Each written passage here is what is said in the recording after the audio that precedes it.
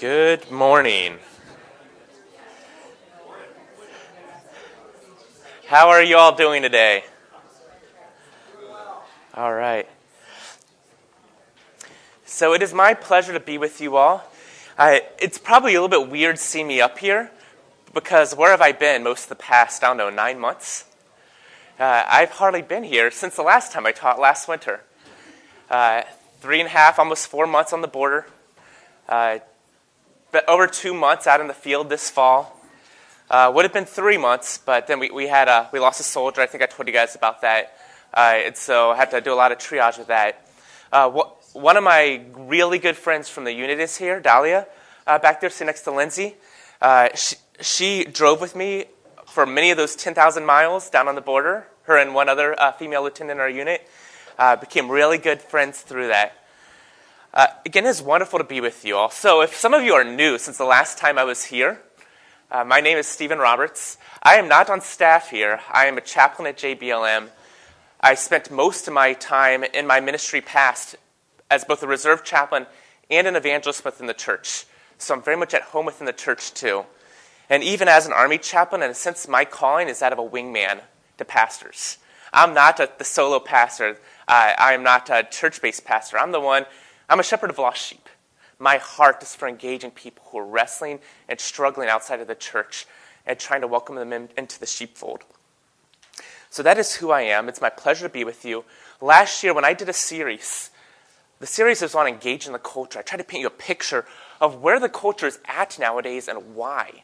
So the history that broke apart where people are at psychologically, sociologically, the breakdown of community, all these various trend lines, and then talked about how we actually go about engaging these hearts. This time around, and I'll be here for the majority of the next 2 months teaching, I'll be teaching on how to engage or dissect the human heart, how to take the scalpel to the individual human heart and try to really effectively engage people. So tentative outline for these upcoming lessons. So today, I'm going to talk about how you are each a Christian counselor and why that is so important. So both the case and the need for your involvement in the culture. I want to lay the foundation because none of you are going to want to take the scalpel to people's hearts if you don't actually see the need or the reason for it. In coming weeks, what I hope to go through is kind of take it step by step. Next week, helping people connect to their past and their present. The next time I'm up, helping people unearth their hidden religion, because we all have a hidden religion. After that, examining their hidden religion. So let's start breaking it apart and seeing how it's actually working. Most people end up in my office over at JBLM because whatever their practical religion is, which they are often unaware of, it's failing them. So we break that down. The next lesson after that, making the case for Christianity. How only God's truth, only the Bible, can make sense of this world and its brokenness and can offer us hope, both amidst this broken world and with our broken hearts. And how exactly we do that with other people. And finally, Lord willing, I think the last lesson will be something along the lines of servant, not savior, drawing boundaries and preventing burnout. So how we remember in all of this that we ourselves are not Jesus. And when we get that confused, how it messes us up. But before I get started, why don't I go ahead and lead us in a word of prayer. Gracious God and Heavenly Father, I'm so grateful for the opportunity to gather with all these friends. We have known the scalpel upon our own hearts as King Jesus has come to us and convicted us of our sin and brought us unto himself. It's a painful journey, a blessed journey. Help us, Lord, to better understand what it means to have your scalpel at work in our own hearts and how, in your name, with your love, to apply that scalpel to the heart of others. We pray this in Jesus' name. Amen. Let me read you a quick passage from Mark 10, verses 17 through 22, Jesus and the rich young ruler. And I actually used this when I was last out in the field in Yakima just about a month ago. And as he was setting out on his journey, a man ran up and knelt before him and asked him, "Good teacher, what must I do to inherit eternal life?" And Jesus said to him, "Why do you call me good? No one is good except God alone. You know the commandments. Do not murder. Do not commit adultery.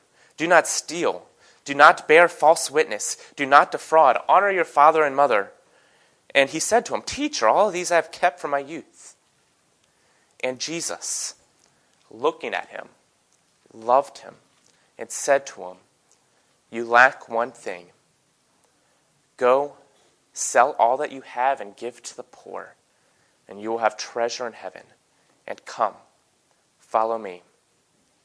Disheartened by this saying, he went away sorrowful, for he had great possessions. What I love about this passage is how Jesus, our Lord and Savior, applied the scalpel to this man's heart. This man wanted to know. He wanted to know, what must I do to have eternal life? Jesus didn't give him easy answers. Jesus didn't teach him 10 principles for better living. Jesus looked at him and loved him. I can't imagine what it'd be like to stand under that gaze. He looked at him and loved him. And then he brought the scalpel to bear upon that one area of his heart that needed to be unearthed and exposed. Sell your possessions and give to the poor. The problem is not that this man was rich. Not at all. Some of the most wonderful, godly people I know are incredibly rich. It's not that he's rich. The problem is that that's his idol. That's his practical religion. That's what stands between him and the Lord Jesus Christ. If he really wants to know eternal life, then though it's painful, he had to have that piece exposed.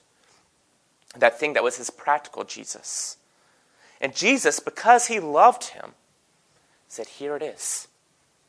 This obscures, this pile of wealth, the accumulation of power, this obscures your view of the salvation that could be had in me. And so he says, go and sell your possessions, and then come, follow me. The two go hand in hand. They got to topple the old Savior, the false idol, to embrace the real Savior. And truly, Jesus met the mark here. This man, disheartened by the saying, he went away sorrowful, for he had a great many possessions. Jesus applying the scalpel to this man's heart, unearthing what it was that he was living for, what it was that was ultimately not going to satisfy him, that was not going to bring him life in this life or in the next. And he unearthed it and said, go, and then come. The case I'd like to make to you all today is that as Christians, we are all called to be counselors. Now, let me qualify that in numerous ways. You remember last year, I said, as one body, we are called to 3 fundamental things in church life. As one body, with different gifts, we're called to worship, we're called to fellowship, we're called to outreach. And so we bring our many diverse gifts from our many diverse backgrounds, and we bring them before the Lord in worship. And then we share those gifts with one another. Again, a whole diverse array of gifts, all of us offering something different. Some are ears, some are eyes, some are feet, some are hands. But we also are called to do the same thing in outreach. We are all called to reach out to our neighbors, to our community, to our culture. Not all in the same way, and I tried to clear that up last year. We're not all called to be street preachers. In fact, I don't think that's particularly useful nowadays anyways. We all bring our different gifts to bear in this community project of outreach as one body. And while we all have very different gifts, I would say that there is a shared calling amongst all of us with regard to reaching out to the culture, and that is counseling. We are all called to counsel, not just in the culture at large, but also within the church. Maybe this will make more sense if I nuance this a bit. I'm not saying you all are called to be professional counselors. You're not all called to get your degrees in counseling. You're not all called to diagnose people's disorders or prescribe medications. But you are called to counsel. Let's start, for example, here within the church. All that one anothering you hear about in Scripture, what are we doing? Like when we care for one another in the body, is it just meals on a meal train?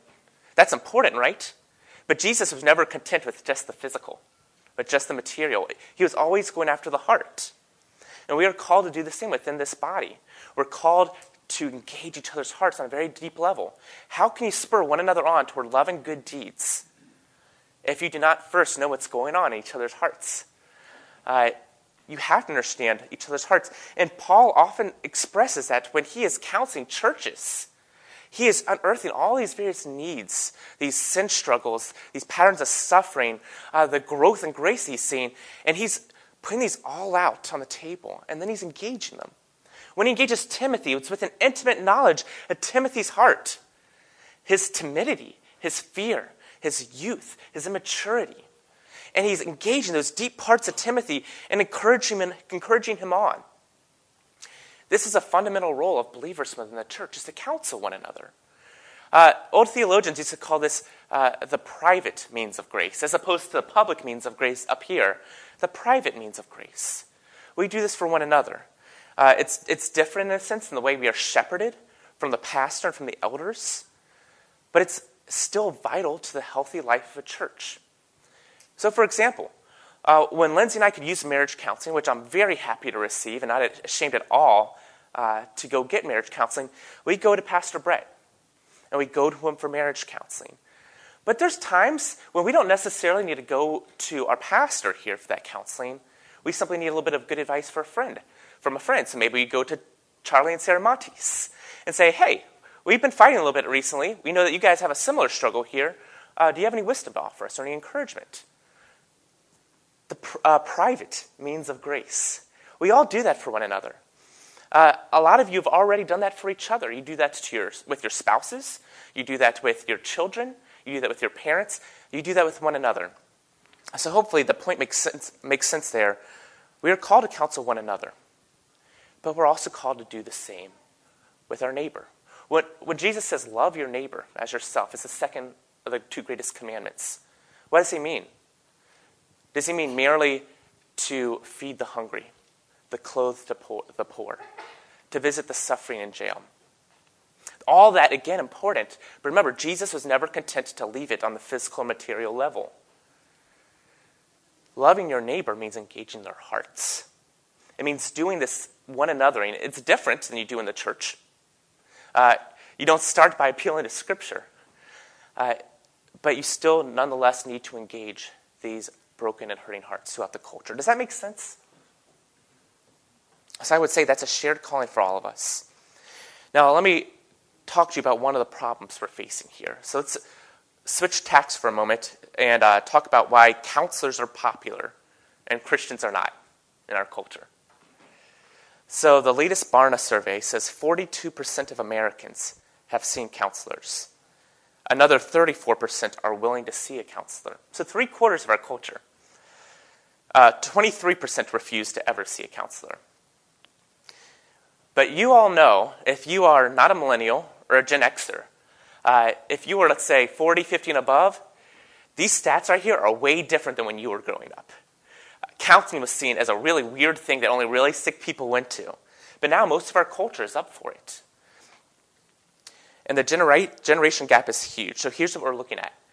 21% of millennials actively see a counselor. 16% of Gen Xers. 8% of boomers. 1% of elders. So those above the baby boom generation. Look at that gap. Dramatic how things have changed. And I have a possible explanation for that gap. I can't prove it, but a possible explanation, which also explains the current popularity of counseling. Most of our external supports, faith, family, community, have steadily eroded. We need these supports. We need them to counter our loneliness, have our thoughts understood, our feelings validated, our wounds healed, our healthy patterns, or have healthy patterns created, life's deepest questions addressed. But there's few old men out there nowadays ready and willing to throw an arm over your shoulder. So we turn to counselors instead. And it makes sense. You no longer can go to your parents in our culture. You can no longer go to people in your community. Most people don't even feel safe to go to other people, but we feel safe when we go to the trained, paid therapist. That's the place where we go now to replace mom and dad and uncle and aunt and neighbors and other mentors and forebears. Now let's juxtapose that with Christians, who people are less and less likely to approach. The church, which people are less and less likely to approach. And again, here's a possible explanation, not They can't prove it. I think I know people have less and less exposure to Christianity. In some ways, much of Africa now is more Christianized than America. Much of South America and South Asia are more Christianized than America, which is why all these places are now sending missionaries here. So less and less are people actually acquainted with Christianity at all. But when they are, it usually leaves a bad taste in their mouth. A lot of people, now remember, still about 3/4 of our country uses the label Christian. But we know if you dig down at all, that probably only about 1/3 of those at most are actually Christians. The rest just embrace the label. But that label's quickly going away, and we talked about this last year, because it now comes with a cost. If you live in the Seattle area and you're a Christian, it could cost you a job. And we're seeing that more and more, especially on the coast. And so that number's quickly going down. But nonetheless, 3/4 of our country have raised their kids in nominally Christian households without an ounce of grace permeating that household. So a lot of people have been raised with the name Christian, but have never known the grace of Jesus Christ in their home. And now they're burned out and disillusioned. In my unit, the people who are most likely to be antagonistic to the gospel are actually not those people from the more post-Christian cultures, like the Northeast or the West Coast. It's people from the Deep South who've been raised in a nominally Christian home and have had the name all around them, the culture all around them, but have never known grace. So they think they know everything, and they're also mad about it. And those are usually the people who are most likely to come at me and be antagonistic about this. And the cool thing is a lot of them have since joined Chappy Hour, and I have a couple of those guys who I love to engage regularly. Another piece, though, again, lack of familiarity with Christianity. A lot of what people experience of Christianity is what they see in public, what they see on TV.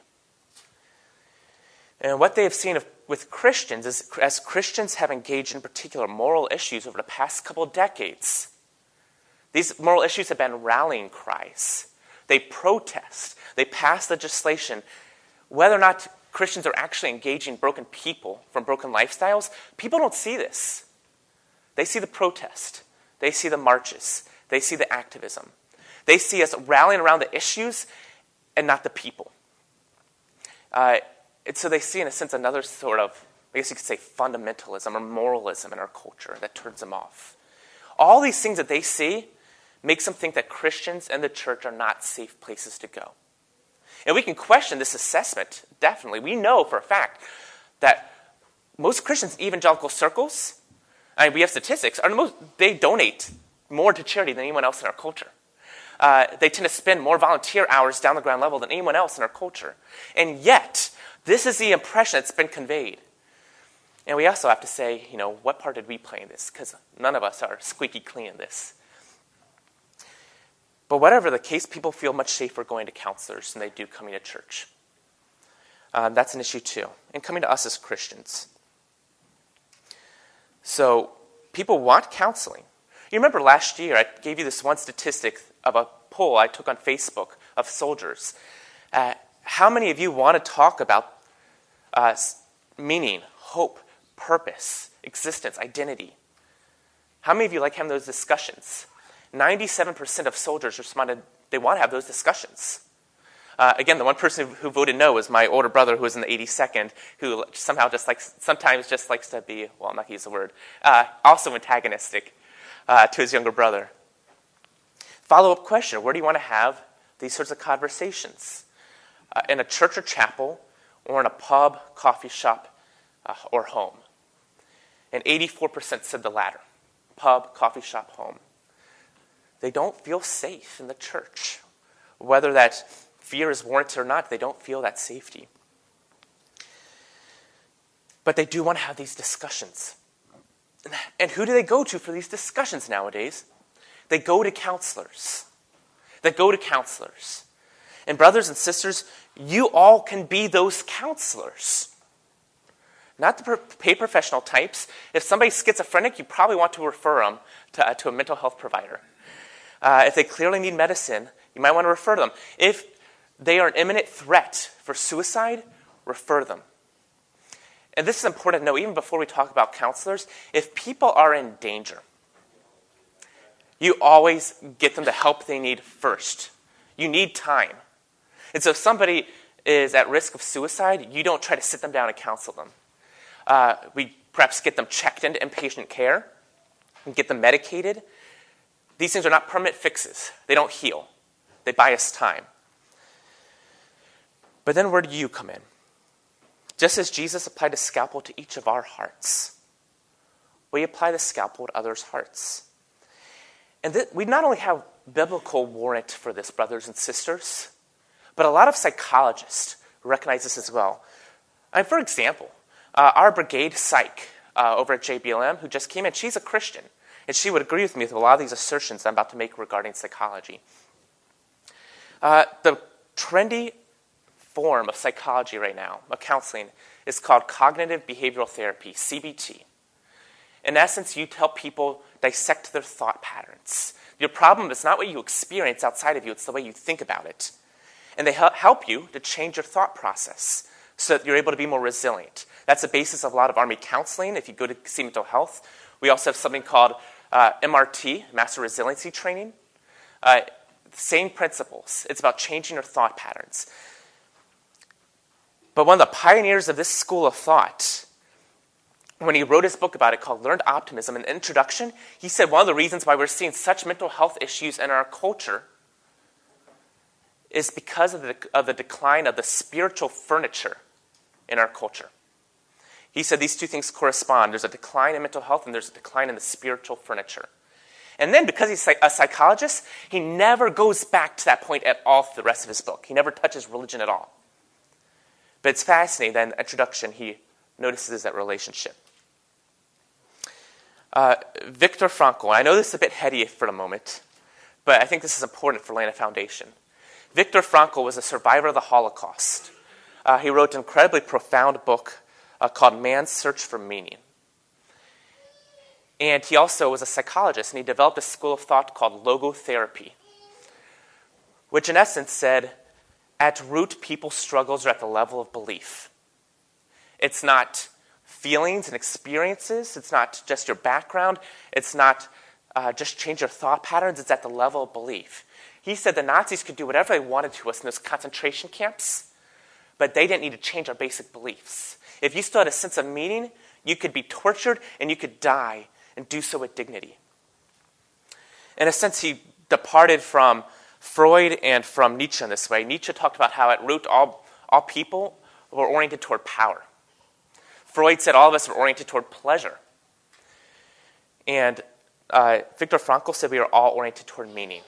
At the base, at the root, we are all struggling with what our meaning is in this life. And that's what any psychologist has to address if he or she is going to effectively counsel somebody, which doesn't often happen today. One other psychologist, I'm going to offer a number of quotes from him. But I want you to recognize, he doesn't see, this counselor here, Erich Fromm, a famous mid-century psychoanalyst, atheist. But think about our Christian categories. Created in the image of God, depraved, the tension we face as Christians and as people in this world, living in a Genesis 3 world but longing for a Genesis 1 world. Living under the fall, but knowing that something's missing. Every person feels this out there. And so Erich Fromm is describing the fundamental human dilemma. And talking about man, he says, he is set apart while being apart. He is homeless, yet chained to the home he shares with all creatures. The idea of being simultaneously home and homeless. You hear creation and fall in that. He is the only animal that can be bored, that can be discontented, that can feel evicted from paradise. It is the contradiction in his existence that makes him proceed on the way he set out. Having lost paradise, the unity with nature, he has become an eternal wanderer. Can you see, these are all just faint shadows of biblical truths here. He must give an account to himself, and of the meaning of his existence. He is driven to overcome this inner split, tormented by a craving for absoluteness, for another kind of harmony which can lift the curse by which he was separated from nature, from his fellow man, and from himself. Knowing our Christian categories, does it feel weird to hear this from an atheist psychoanalyst? He makes the attempt to restore the unity and equilibrium in the first place in thought by constructing an all-inclusive mental picture of the world which serves him as a frame of reference from which he can derive an answer to the question of where he stands and what he ought to do. So he's trying to explain why people are religious. He says, well, we all create a religious system that gives us both an understanding of what we should believe about our place in this world and what we should do as a response in order to deal with this world as a frame of reference. Sounds a little bit like that shorter catechism question, what does the Bible teach us? What to believe concerning God and the duties God requires of man. See, the scriptures teach us that because we all need that. And the Bible actually gives us that in true form. But all people are looking for that. And all people have answers to these questions, even if they don't know them. Devotion to an aim or an idea or a power transcending man such as God is an expression of this need for completeness in the process of living. One of the famous psychoanalysts of the past century. For the Bible, for Christians, all this fits squarely into place with the biblical understanding of this world. All that he just said. Here's why you feel split and tormented. Here's why you feel simultaneously at home in this world that God created good, and why you also feel like an eternal wanderer. Here's why you create a belief system. Here's why you have a belief system, because we are all religious, and we all need a way of understanding this world in order to live in this world. It's so either you're going to have a true religion or you're going to have a false one, but you're going to have a religion nonetheless. And then this psychoanalyst, Erich Fromm, actually then goes on to say, and we actually have grounds to judge religious systems. Now, his grounds really suck, really stink, in terms of judging religious systems. Because he doesn't know how to analyze it, because he doesn't have any sort of explicit religious grounding here. But he says you can judge whether some systems are good or not, in a sense by how people are reacting to it. So as a psychologist, if someone's religion is good, you will see the effects of it. If it's not, you won't. Now, that's not a sufficient grounds for us, but it does show that as counselors, too, I recognize this when I go into the counseling office. I have a right, and soldiers expect me, to engage their belief system and perhaps even critique it, because it has brought them to my office. Usually whatever they're believing, it ain't working. And that's why they're there. And they expect that from me. We have grounds to critique religious claims. For example, you're raised in a broken home. You've learned not to trust parents, people in authority, love, relationships, all these things. You tend to assume the worst about the world. Your practical religion is probably nihilism. And now you're coming to my office because you're hopelessly heartsick and depressed. And you're incredibly lonely. There's no one around you to love you because you won't open up to anybody. Well, maybe that nihilism is not working. Let's go back and see how that was created. And let's take it apart and show why this isn't working. Why it's not an adequate explanation of this world, and why it is stunting your ability to live in this world. Do you guys see how that works? And so even psychoanalysts recognize, a lot of psychoanalysts at least, we have a fundamental responsibility as we counsel other people to engage them at the religious level. And who is more qualified to do this than your simple, ordinary, everyday Christian? Now, again, we can't prescribe meds.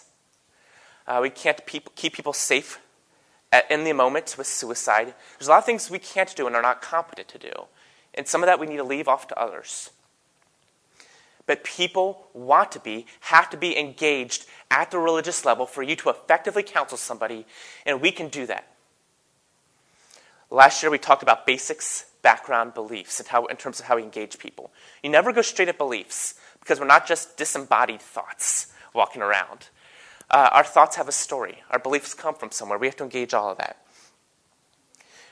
But this is a fundamental calling for us as Christians, to counsel one another, and to counsel the stranger in our midst, to counsel the neighbor alongside of us. And we have the tools to do that. Now, before I go any further, are there any questions? Any thoughts? Yes, Charlie. A thought. Take a minute to kind of expound it real quick. Mm-hmm. So, counseling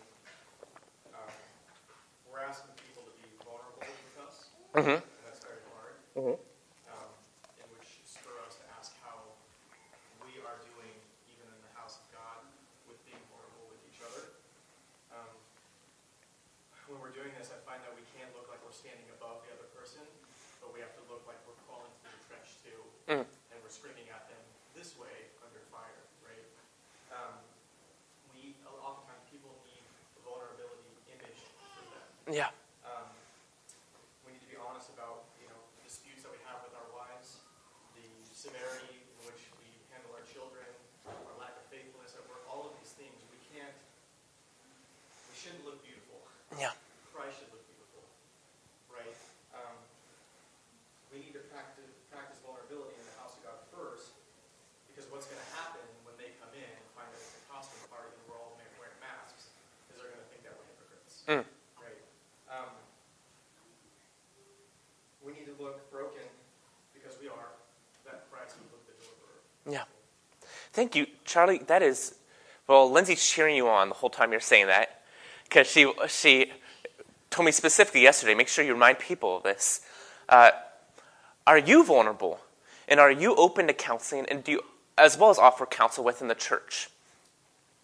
So Charlie, without giving away specifics, in your own life, do you receive counsel in this church?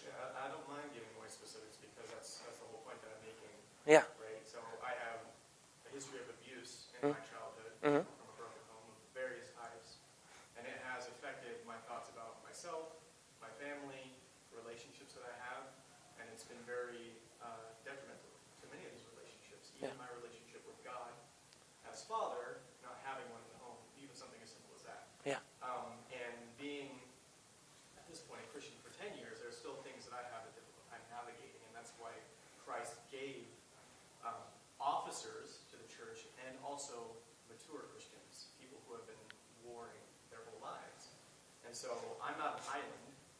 I'm a part of a body, a brick in the wall of the house of the church, and I need to stand on somebody so that Christ would mature me, that someone might stand on me later. Yeah. So it is hard, it is scary, going back and looking at traumas and confessing them and admitting even my errors and my wrongs, but it's necessary for sanctification and for reconciling these relationships that have been affected by it. Yeah. And the most important one being things that I have professed falsely about God because of things that happened. Yeah. So important. Thank you, Charlie. That is very helpful. And I've also seen you counsel other people within the church. You receive counseling, and since that also makes you a better counselor, Henry Nouwen uses this term, wounded healer. Those who are best equipped to heal are those who are also wounded. And that's really important. And that is actually going to be one of kind of my tie-off points here with our lesson today. And Charlie, that was a wonderful segue. Are you open to the scalpel care of God and to the scalpel care of others? Yeah, brother. Earlier in the introduction, you said that street preaching, I think you said, was useless today. And I was wondering that if, Paul said, I'm not ashamed of the gospel of Christ, for it is the power of God and the salvation to them who believe, both Jew and Gentile. And if that's what is preached, I wonder how that could be useless. All right, so if I said useless, I was speaking in extremes. Definitely, it can still be absolutely used by the Lord. I don't think it's nearly as effective as it used to be because people don't respond well to the sales pitch on the street corner from a stranger. People respond a lot better to somebody they know and trust because most people don't trust people anymore. But absolutely, if you are preaching the Word of God, it doesn't matter in which venue you're doing it. If the Word of God is being proclaimed, if it is being shared, it doesn't return void. You're right, that is the power of God. So it's a critique of one manner of presenting the gospel that can still absolutely be used. For example, and by way of comparison, I don't think tracts are necessarily the most effective way anymore, but they can still be used by the Lord. Cold knocking on doors, I don't think is it gets back to last year. The rational apologist approach and the salesman evangelist approach, if the word of God is front and center, he absolutely will bless his word. But I think the actual manner that's often employed in those are not as effective as some others. Would you say that the manner might negate the effect of the gospel and the Holy Spirit's ability to change people? No. Thank you. That's a good qualification, brother. No, we're talking about, so there's no God-ordained manner of doing this. We don't have to be street preachers, but some of you can be. And the Lord can and will absolutely bless the use of his word.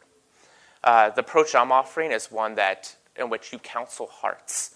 and you dig down into their deepest needs and expose their need for the gospel individually, which is it takes more time, involves more pain, more patience. But I think this mode is probably, in many cases, more effective in today's culture. But again, I have good friends from seminary who still love to street preach, and that's their gifting too, and I appreciate that. Did that get at what you were getting at? I think so. Okay. Because that was one thing you said is the power of the gospel itself that changes men's hearts. Yeah. It's the gospel itself, regardless of man. Yeah, and it's always a good qualification. As you guys know, I tend to speak in generalities. It's helpful for talking points, but not for nuancing.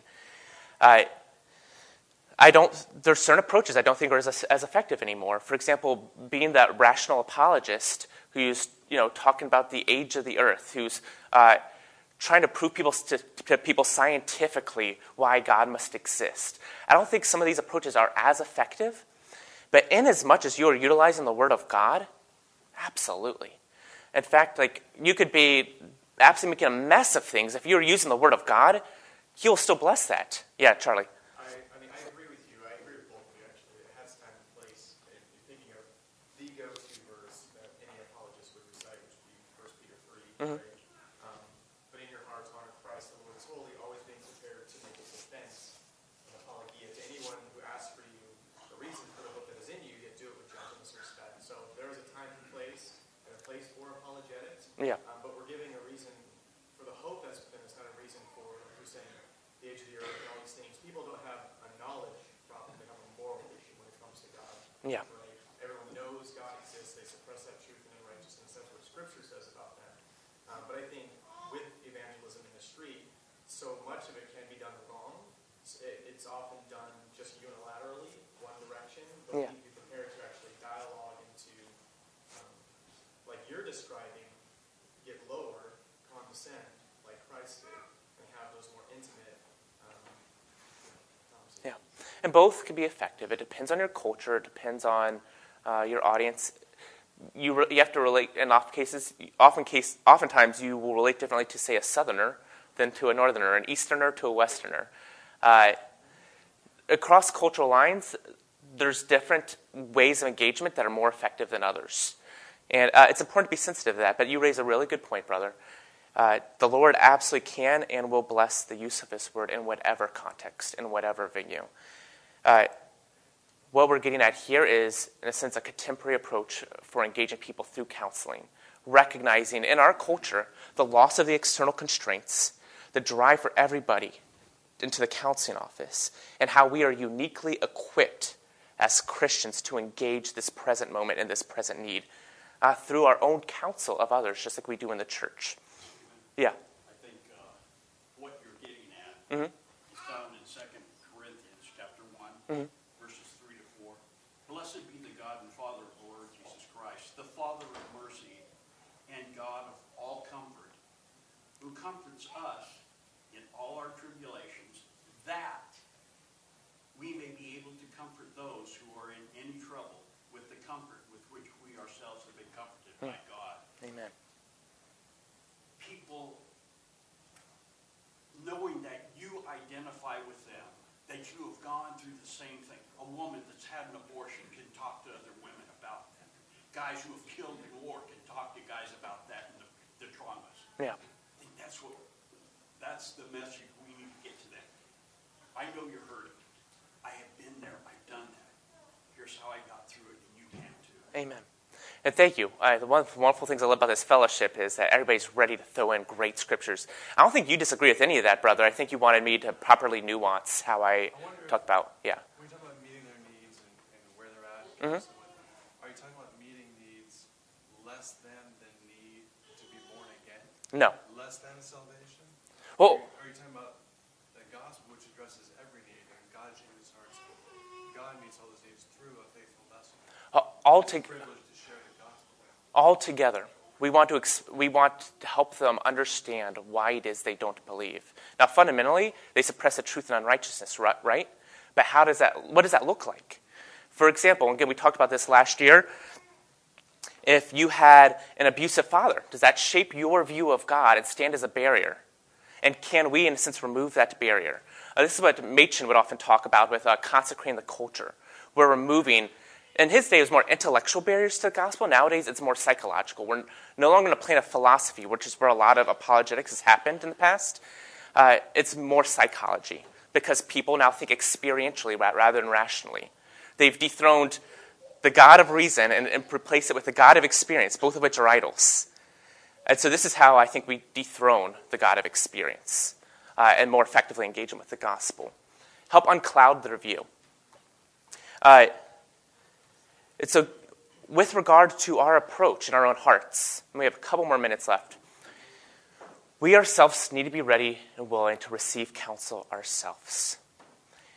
Whether it's counseling from a paid professional, whether it's counseling from the session here in the church, whether it's counseling from one another, we must be ready and willing and vulnerable enough to receive that from each other. Last year we talked about how healthy worship precedes healthy fellowship. Healthy fellowship precedes healthy outreach. We cannot go out there and effectively be vulnerable with people and love other people if we're not first doing that here. This is our proving grounds. And so that is vital to this whole enterprise. So why this is more important than ever right now, the Christian as counselors to our culture.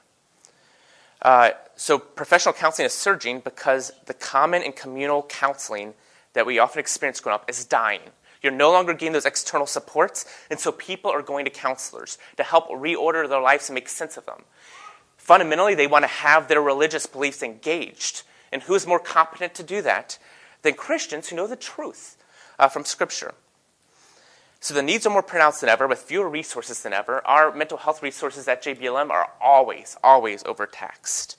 I've counseled 30-plus people in a week before. And you are uniquely qualified to engage and care at the religious level and to offer community. One of the things I often do with folks is invite them to church too, where you not only hear truth from the pulpit, but then have it reinforced to you horizontally from side to side from people within the pews. What this means for you right now, as Charlie was really getting at, you need to be open to counsel from the Lord, from the session, from fellow believers, even at times from non-believers. But you have to be open to counsel yourself. Enough of the privacy culture, and that's very pronounced up here in the Northwest, just like it is in the Midwest. It takes a village. Christ saved us into a church, not simply as individuals, and we need to practice that. You also need to be emotionally self-aware and comfortable discussing backgrounds and beliefs. So if you haven't taken that deep plunge with yourself, we got to address that. First of all, the gospel is only half known to you if you have not done that deep plunge yourself. Because the gospel addresses our brokenness. It addresses our background. It addresses the abuse, the divorce, the heartache, the abandonment, the neglect. And a lot of times, we come here and, not here, but Christians go to church and they hear a good gospel message and aren't thinking, well, how does the gospel apply to my background?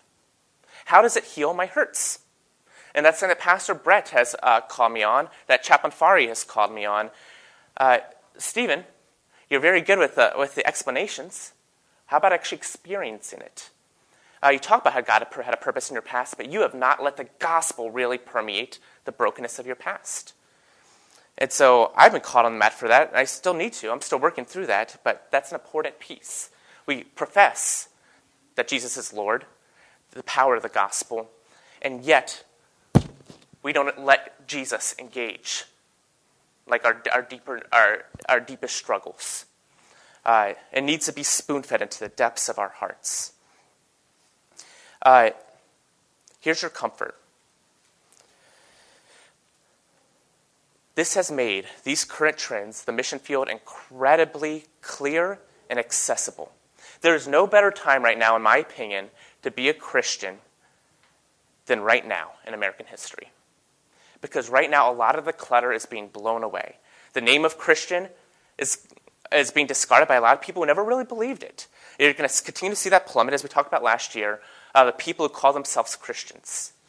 More and more, you're seeing the battle lines drawn in a really good and healthy sort of way, where you can more effectively engage not movements, not blocks of people, but individuals in a very clear and accessible way. God has given you all the gifts you need to be an integral part of this effort.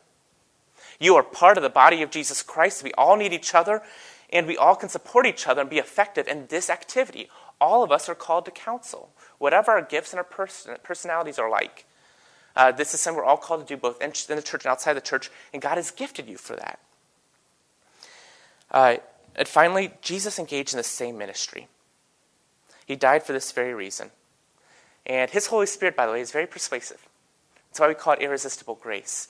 But this is how Jesus would engage people. Whether you talk about the rich young ruler or the woman at the well, Jesus was constantly applying the scalpel to people's hearts in an intimate way, digging at those deep sin and suffering struggles and laying them bare and saying, here is your idol, here's your religion. Is it sufficing? A key part of Jesus engaging people is taking that scalpel to the human heart and unearthing those things, and then bring the gospel to bear. And that's what we're going to be talking about in coming weeks. We're going to talk about connecting the past and the present, and why it's so important to rake through the past in the name of Jesus with the power of the gospel. Why we need to unearth that hidden religion that everybody lives by. Everybody has a hidden religion. We often do too. Tim Keller really gets at this with counterfeit gods. We profess faith in Jesus, but we often bow the knee on a practical basis, on an everyday level, to other things, to love, to money, to success, to approval, whatever. We want to examine these hidden religions in us and in others and expose their faults and the fact that they're not working. They're not true. They're not meaningful. And then it's there that we're able to most effectively make the case for Christianity. Only the Bible makes sense of this broken world. Only the gospel offers hope in the midst of the rubble. And then finally we'll talk about how we're servants, not the Savior. We've got to be content with planting seeds, with removing objections, with addressing some basic questions, and then moving on. We are not the Savior of people's souls. And that's going to be one of the things that offers you a lot of comfort, recognizing that you're going to the Lord's going to use you to play one small piece in this, some water, some sow, and then the Lord will handle that person from then on out. And so we'll get more into that too. So I'll stop there. Let's say we have a minute or two left. Do you have any final questions?